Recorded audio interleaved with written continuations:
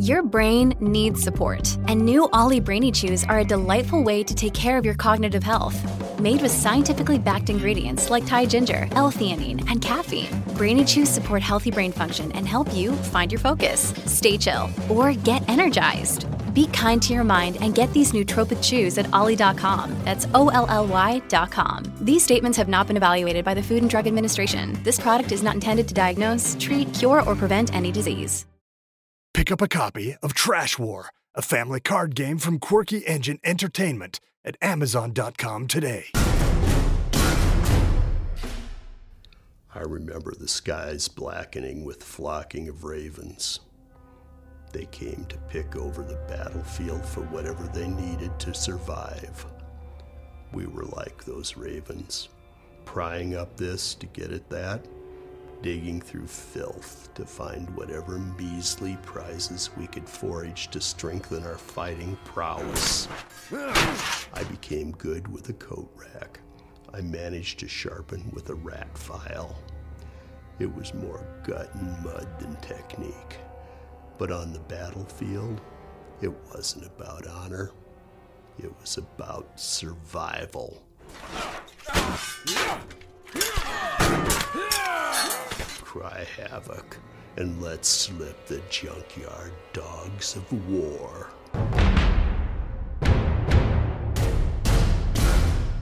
Pick up a copy of Trash War, a family card game from Quirky Engine Entertainment at Amazon.com today.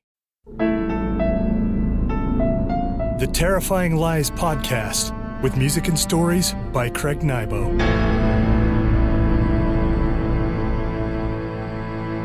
Greetings, friends, and welcome to the final in-between season edition of the Terrifying Lies podcast. I'm getting ready to kick in season 2 with a bang on the first Friday of January 2023. Without revealing spoilers, all I can say is get ready for an epic 3-part weird Western tale that I like to call Dead Packed Oblivion. Even better, I have scored the entire cinematic soundtrack for this piece. For today's inter-seasonal edition of the Terrifying Lies podcast, I thought I'd give you another dose of the Freestyle Gargoyles. The Freestyle Gargoyles is an experiment I and my friends like to conduct on occasion. We bring in several local authors, put them in front of a microphone, and let them perform one of their short stories. But there is more. A full band composed of ad hoc musicians, mostly made up of members of the Rust Monster Band, play an improvised soundtrack as the authors read their stories. The end result? Plenty of chaos with moments of clarity. Today, I offer 2 stories. The first performed by my good friend, Paul Jeunesse. The second story comes from the beautifully twisted mind of Patrick Tracy.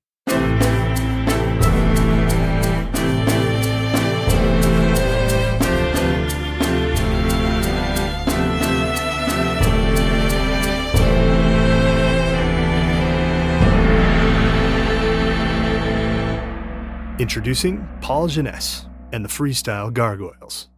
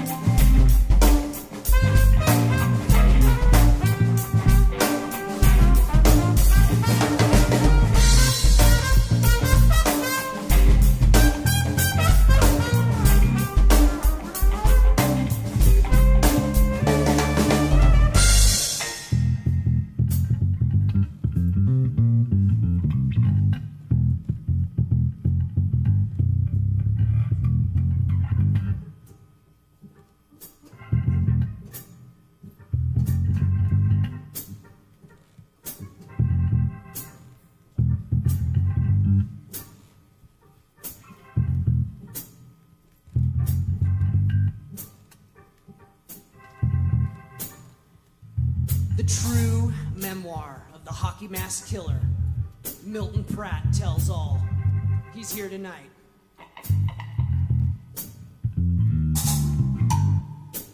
The best job I ever had was wearing a hockey mask and scaring kids with a chainsaw. Haunted house gigs are the best, and I'll probably never have another boss who tells me to act crazier and encourages me to stop showering before work and wear the most blood-stained clothing you can find. I'm kind of a legend in the spook house community. It's a thing. Seriously, I have 2 Leatherface awards because there is no one better than me at lunging at people's groins with a chainsaw. None of the little pukes could tell there was no blade on it. When they see the shape of a blade, hear that rumbling motor run, and smell the gasoline exhaust, they know it's real. When it got near their crotch, as I chased them down dark hallways, they lose their minds, especially the guys. Teenage boys can imagine nothing worse than getting their fun factory mangled. Or a hole, or a new hole created in their backside. Run! Now the girls, they would just go ballistic no matter what I did. My favorite was slicing the chainsaw toward their ankles. You might be surprised about how many of them tried to climb up onto their boyfriend's body at that moment. They would wrap their legs around him like a frightened baby orangutan.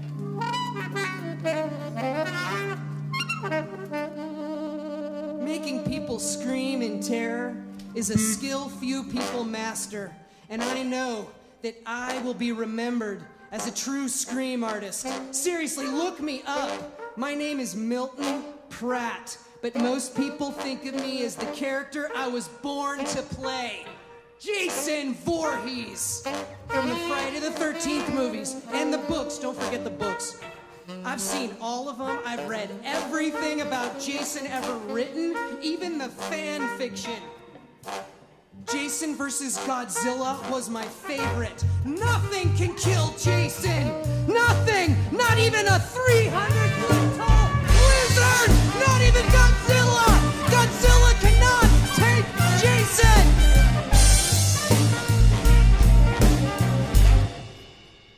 Ever since Hockey Mask Jason appeared in Friday the 13th Part 3 back in 1982, I dreamed of being a hero like him. He was everything a man should be. Big, scary, invincible. And he had a great theme song. You remember that creepy music?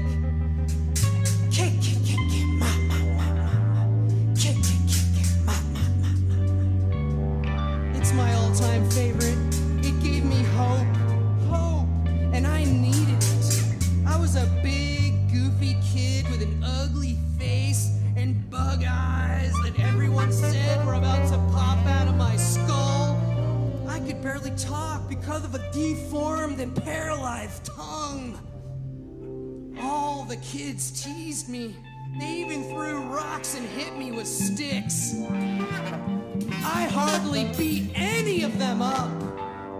My specialty was breaking bedroom windows of those little punks with a baseball bat at 2 a.m.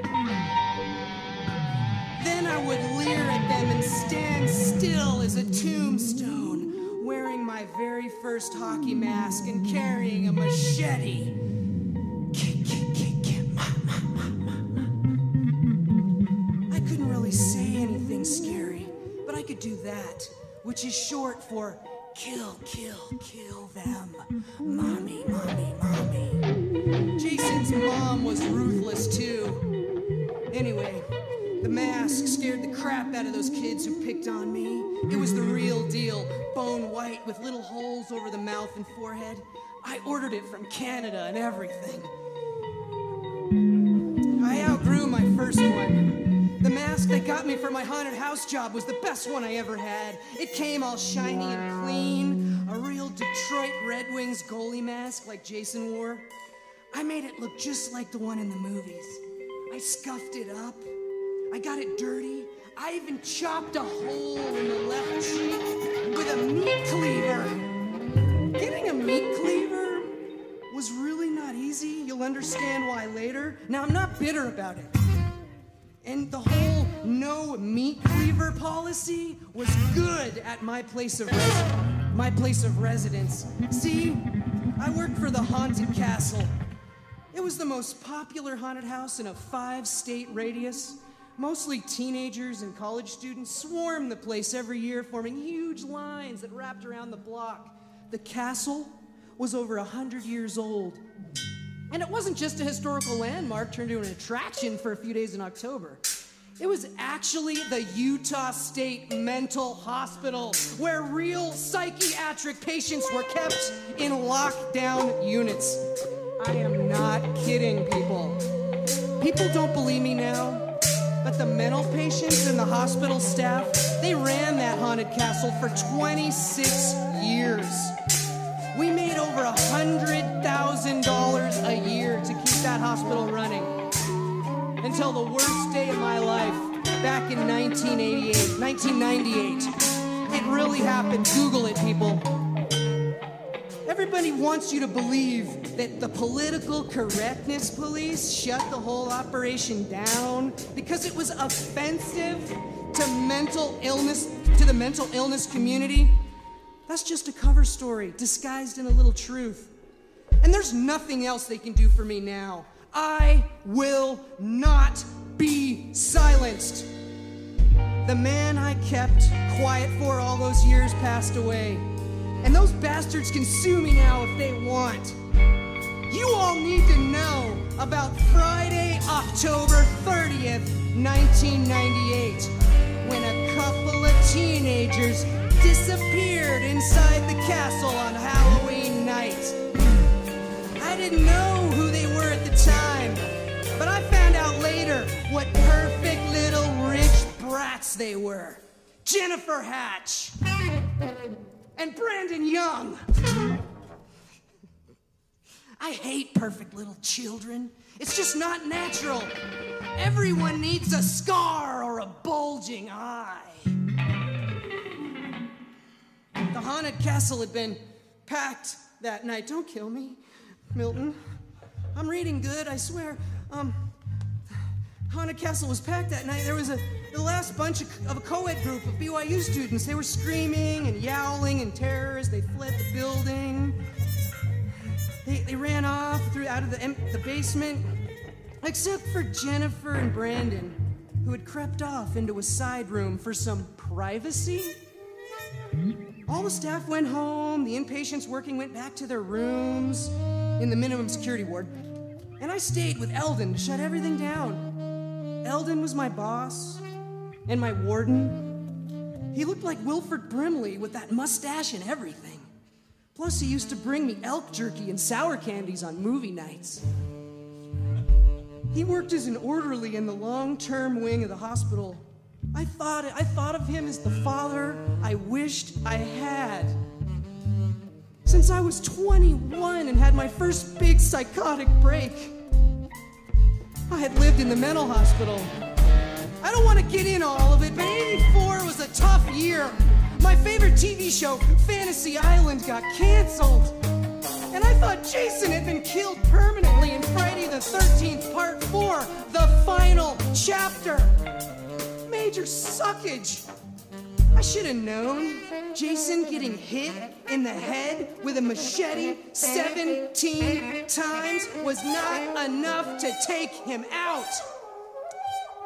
I wish I would have known they would make 8 more movies after that. 10! There are 10, people. Thank you, Hollywood. Thank you, Hollywood, for keeping the most important slasher film franchise of all time alive for almost 30 years. I I smile every time I think of those promiscuous camp counselors getting what they deserved. A sharp blade through the skull. A pitchfork in the chest. Such lovely memories. Oh, about teenagers getting what they deserved. Eldon and I heard the two trespassers walking on the metal stairs down to the second floor. As we began our final rounds, they were giggling and whispering. "You hear 'em?" Eldon said.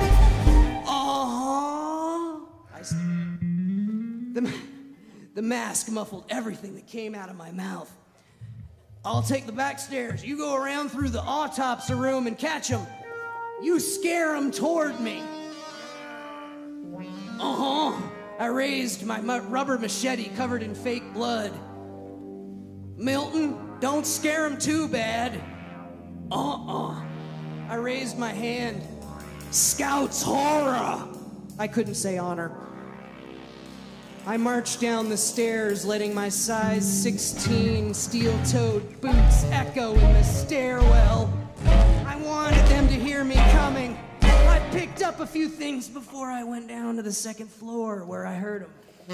The castle had 3 levels, and the tour started on top and went down through a maze of scary chambers. My favorites were the torture room, the zombie room, the ghost room, the medieval torture room, the morgue, and the scariest one of them all, the psych ward. Now the trick was to make eye contact and get the whole group looking at one silent actor. You just look at them just like that, and they come towards you, and then all of a sudden, a hidden actor comes out of nowhere. Works every time. It's money. Now I caught up to Brandon and Jennifer in a hallway we called Screech Alley. I stood there under a flickering light bulb. They froze. That's when I lifted the severed head. I threw the prop down the hallway. They shrieked and ran for the stairs. I stomped after them in the dark hallway, lit only by a few red light bulbs and a few pulsing strobes. That's when they almost fooled me. They went behind a curtain and found an employee-only door that took them into the basement. I ended up at the exit where Eldon was waiting. "What happened, Milton?" "Oh, no." Eldon found the employee-only door, and we found ourselves in a windowless basement from the original construction back in the 1890s. It was a dead end. The lights didn't work, and Eldon's flashlight ran out of batteries after we caught a glimpse of them. I definitely saw blonde hair. "Hey, you kids, come on out," Eldon said, then chuckled. "Or I send Jason in here after you." "Kick, kick, kick, kick." Milton said, in the pitch blackness, just trying to be helpful. Someone squealed in terror. In hindsight, I probably should not have started up my chainsaw at that moment and revved the engine.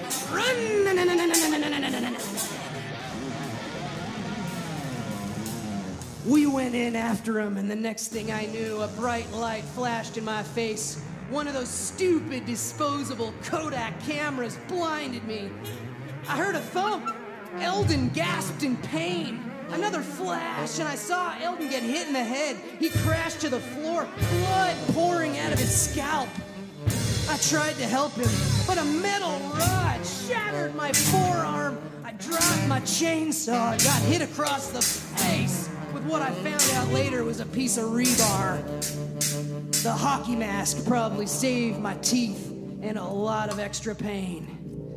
I remember getting hit a bunch of times on the ground, then kicked in the nuts 3 times. Brandon Young was an all-state baseball player who hit 46 home runs his junior year. The little punk had a full-ride scholarship to BYU.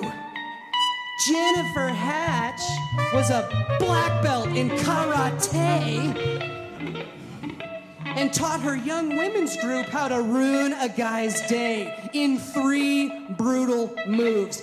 3.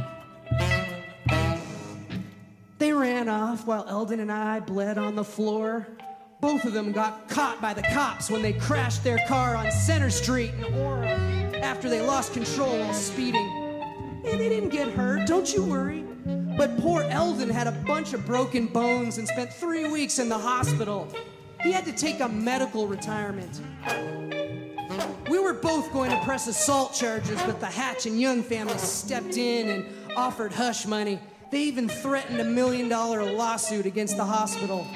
After all, Brandon and Jennifer were scared for their lives, and the fight or flight response is a powerful force. Lawyers talked. Money changed hands. Eldon needed the cash, and I took the deal. The board of trustees decided I was too big a liability to have on premises anymore. They blamed me for the whole thing. Me and my stupid chainsaw. They shut the haunted castle down for good. Then they decided that I was sane. I got kicked out of the Utah State Mental Hospital. I lost my home. I lost the best job I ever had. Brandon and Jennifer got married and went to Hawaii for their honeymoon after they graduated from high school.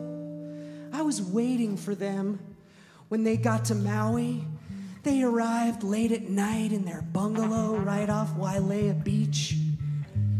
They sat on the bed kissing, and, well, I didn't wait for them to fully undress. I mean, I'm not a perv or anything. I drew aside the curtain to their outdoor patio. The metal ring scraped on the curtain rod like Freddy Krueger's fingernails on a chalkboard.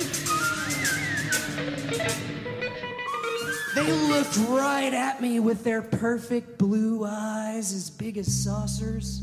Their faces contorted in disbelief, then terror. Timing is everything. So I waited for the fear to sink down into their bones, for their brains to realize what they were seeing was real. And then I turned on the chainsaw I borrowed from the Polynesian gardener named Moki.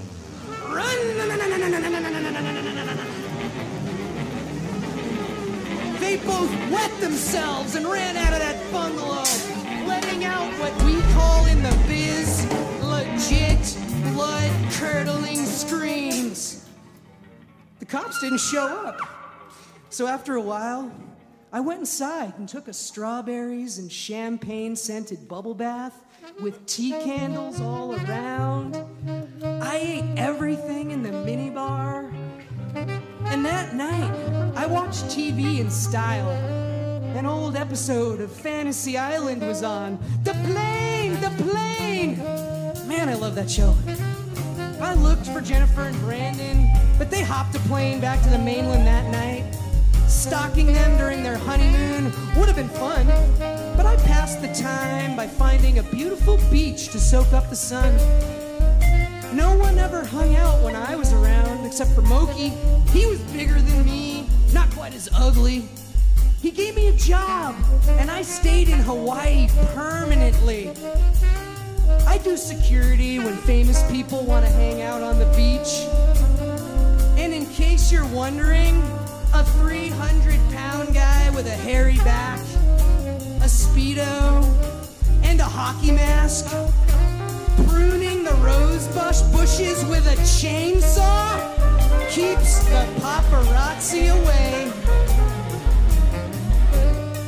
The creeps that got too close or annoy the guests on a visit, well, they get a visit from me in the middle of the night.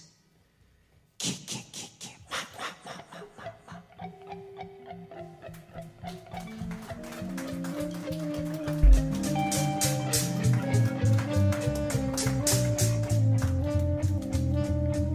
This has been Paul Jeunesse and the Freestyle Gargoyles.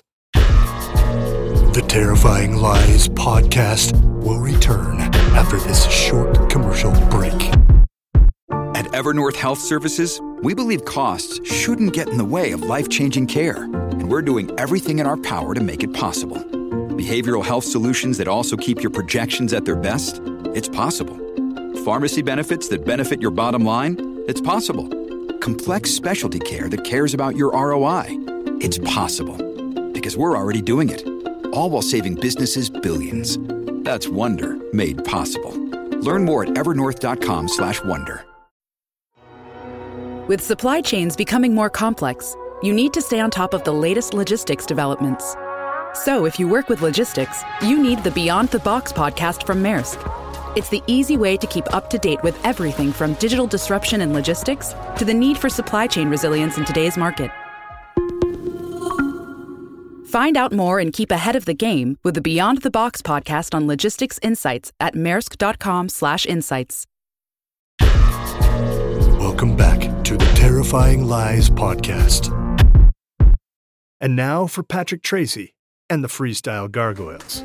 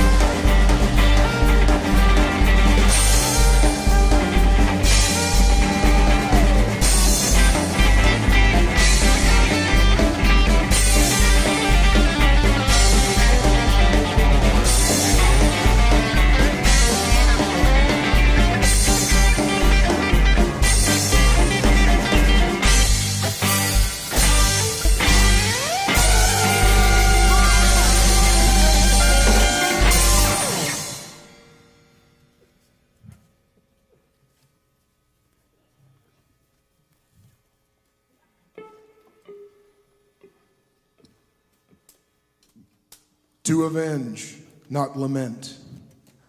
The barrel of an ancient Ticonderoga No. 2 pencil protruded from Stretchy Guy's chest. Billy Finkel grinned, one eye not quite tracking with the other.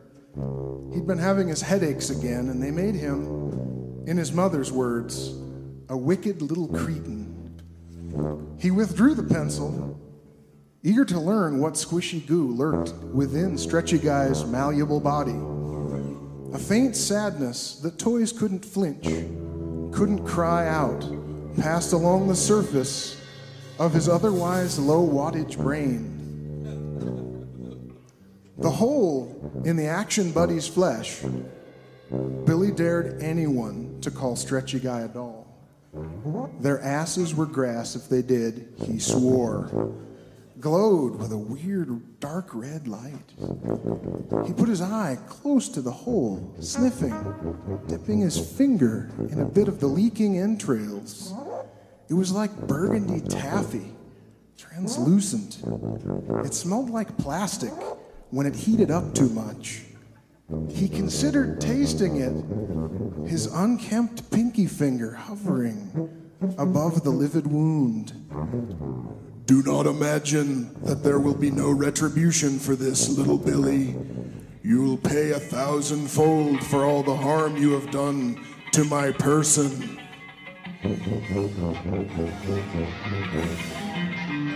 Billy jumped back, shocked. He looked around. The voice had been commanding and deep, like the guy who did the voice on the promos for action movies. He looked down at the chewed-up pencil and the crimson stretchy guy guts on its tip. His hand went nerveless and the pencil clattered to the hardwood floor. His tongue was swollen and immobile. With his headache really thumping along, making every heartbeat push little after-images of silver against his vision, he couldn't think of anything to say. I have seen you, Billy, so filled with cruelty and hatred, broken matchbox cars littering the floor around you, smashed action figures, burned up army men. You abuse your toys, but no more. They can't strike back at you, but I have the power you can scarcely envision in your deepest dreams. Degenerate mouth breather, you shall be made to suffer for every sin. Stretchy guy? Billy asked, tentative. Without knowing, the index finger of his right hand burrowed into his nostril. He did, in fact, breathe through his open mouth, tongue hanging stupidly past his crooked teeth. It is I, worm. Prepare for... Billy picked up the pencil again. A maniacal light brightened his imbecilic features. He struck, seized by a lunatic vigor. Stretchy guy's face popped open with the first stab, but he went on and on and on, stabbing straight through the action buddy and into his own flesh. He hardly felt the pain. Billy Finkel massacred Stretchy Guy.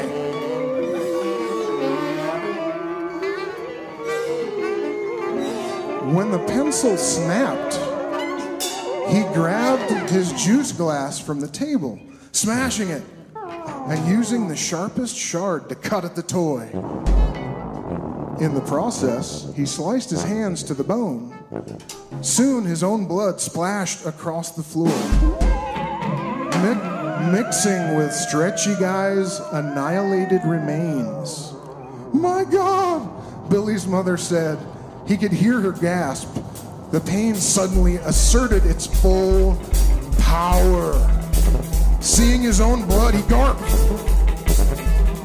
And then he threw up, adding to the incomprehensible mess before him. Herb! Herb! Herb! Get the car! His mother screamed. Alice, what in the world's going on in there? Get the car, Herb! Billy's hurt himself! Billy's vision dimmed to a deep gray and finally black. Falling, he didn't feel his head bounce against the hardwood. By the time he awoke, he lay in a hospital bed, his bandaged hands booming with pain. His parents stood outside the door talking to a doctor. He couldn't hear the words, but his mother looked mortified. He'd get a major whooping for this one. He'd already been in hot water with his parents for his little experiment with the WD-40 can in the front room. After this, he'd be lucky to ever get his allowance again. Billy knew that he shouldn't have let Stretchy Guy get him so riled up. It was bad for him to get angry when he was having his headaches. Should have just run you over with a lawnmower, you big jerk face, he whispered. He never got good ideas until he'd already really messed up. And he had pulled a doozy this time. Billy pretended to be asleep when they looked in on him. He was in no mood to hear what his mother had to say just yet. We're going to need to send him to the psychologist this time, Herb," his mom said. She had that squealing sound to her voice that seemed to always come right before he got a spanking. His dad just grunted and blew air through his lips. Meh. The sound of the door closing finally swished, silencing the room. For a while, anyway. Billy lay awake, looking at the ceiling, the painkillers losing their strength, his headache coming back, the old acoustic tiles wavering slightly with each heartbeat. The sound of Stretchy Guy's voice echoed in his head. He hadn't understood some of the words, but he grasped that they meant that the action buddy was going to kick his butt real bad. He was all hooked up to medical equipment. He couldn't get away. Trapped and helpless, his pulse raced. That only inflamed the cuts on his hands and sent his headache into turbocharger overload. A few minutes later, a nurse came in and injected something into his IV. Blessed numbness started in his arm, spreading to his face. Billy drooled all over himself. Even his throbbing hands felt far, far away, like they were hooked to the end of someone else's arms. He fell into a drugged stupor, but there was no safety there. He went to where the nightmares could get him. The action buddy waited there, now a human-sized monstrosity of oozing red plastic. Billy ran from him, Stretchy Guy's wrecked face and gashed open body, oozing plastic-smelling junk all the way. Billy ran, and he ran, but he could never get away. The wreck of Stretchy Guy's face groaned like that show he'd seen on camels in the remedial science class at school. That awful camel sound that had caused him to pee the bed that night. The worst sound in the world.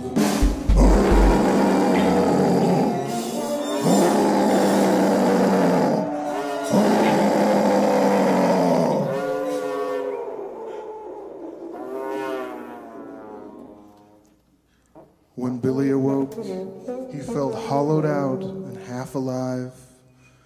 Sweat made his limbs slick and chill. Both his legs went into cramps at nearly the same instant. Exhausted, even the pain couldn't bring more than a whimper from his parched throat. He'd wet himself and he didn't even care. Billy looked around, trying to find a glass of water. There was a pitcher, but it sat well out of his reach. When he tried to sit up, his stomach muscles knotted, the pain multiplying. He made a pitiful whistling sound, casting about himself for anything to help. The air, the floor, the nightstand. Oh my God! There, on the nightstand, sat Stretchy Guy. Though Billy had cut him and stabbed him, destroying him like no toy ever, there he sat. Perfect! He even had the leather vest that Billy had lost on the first day he got him. It was Halloween night last fall, his birthday party. He'd eaten too much candy and missed 2 days of school, sick. Stretchy Guy had been his only friend then, the only toy he didn't want to wreck. He'd gotten in trouble for wanting to bring the action buddy to the dinner table. I'm sorry, Stretchy Guy. I don't know why I did it. It's too late for remorse now, Billy. Were I human, perhaps I would feel pity. Perhaps I would be merciful, but I am a toy, and I suffer no such scruples. I am your ruin. Billy forced his cramped, knotted body up, pulling free of his telemetry in the IV. He tumbled off the bed, hitting the ground hard. His head snapped against the hard floor tiles, splitting his skin all the way across his eyebrow. There was lots of blood. It came suddenly, getting into his eye, all over the floor, on the wall too. Billy found he couldn't stop making that noise, even though it scared him. He just had to get away from Stretchy Guy. Rising, he wheeled and staggered, reaching out to brace himself against the window. He felt it give way. The horizon began to tilt. On the floor, he saw a hunk of dislodged silicone cock, so much like Stretchy Guy's innards. Both the window and Billy rocketed into the clear air, given into the hands of gravity. Though well beyond caring at that time, perhaps Billy would have been interested to know how much he resembled all his broken toys, lying there after a 12-story fall.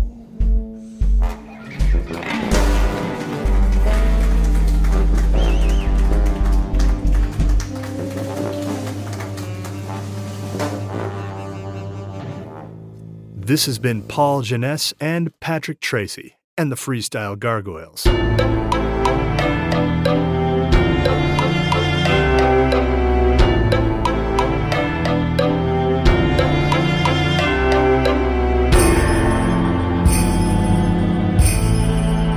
For today's song, I offer something for Christmas. I used to have this car.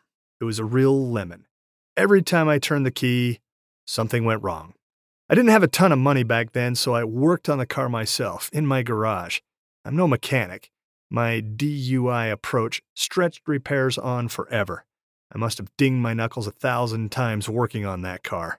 Finally, I turned the whole heap of metal over to a junkyard and bought something more reliable. This Christmas song is dedicated to the most beautiful holiday of the year and to that car, upon which I look back with a surprising amount of nostalgia. I now give you I'll Be Home for Christmas. I'm setting out for Christmas. I'm hoping to be there. I'm praying for a miracle and a little Christmas cheer. I'm revving up the engine. It's been warming up all night. And if I'm really careful, I should make it there all right. And Christmas time is coming, and I can't afford to miss Uncle Carl's endearing stories and my cousin Elwood's quips. There's a cheese ball in the offing, pumpkin cookies and eggnog. I'll be there with my bells on if the fuel line doesn't clog.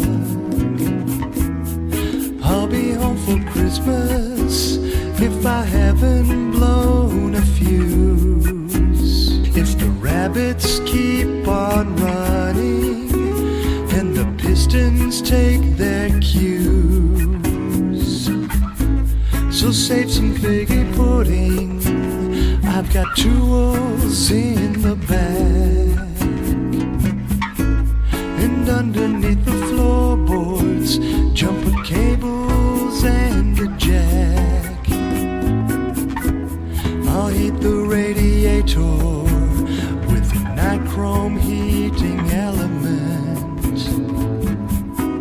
I'm bleeding out the brake lines in my great big canvas tent. The powertrain seems stable, but but the tranny sometimes slips. But if I ease the accelerator, then I'll probably make the trip.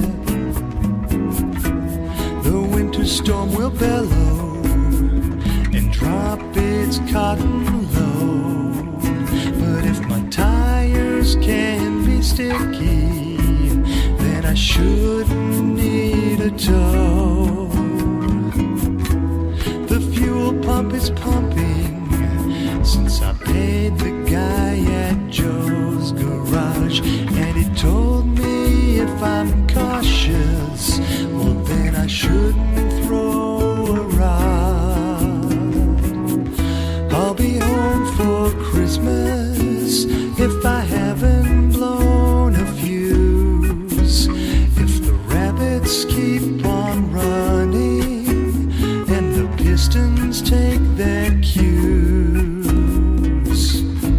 So save some figgy pudding, I've got tools in the back. And underneath the floorboards, jumper cables and a jack.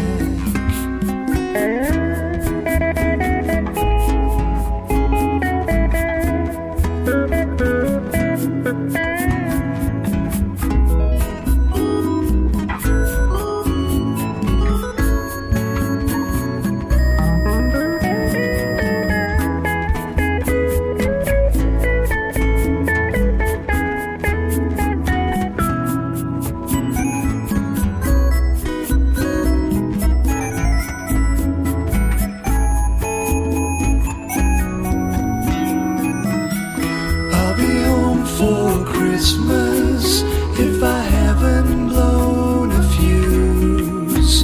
If the rabbits keep on running and the pistons take their cues.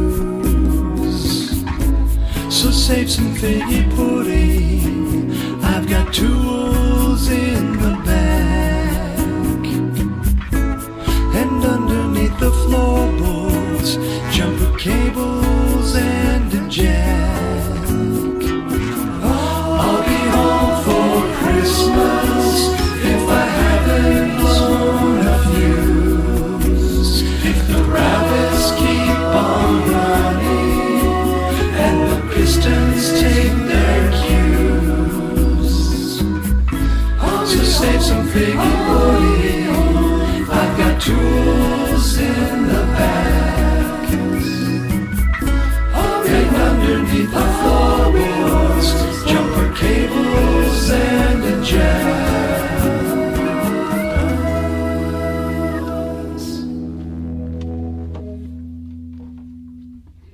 This has been I'll Be Home for Christmas.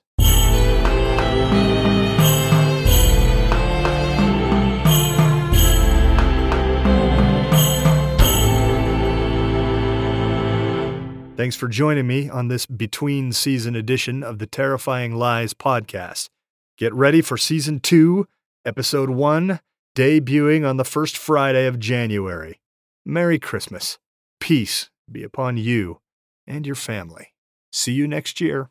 This has been the Terrifying Lies podcast. Please, come again. You're welcome here.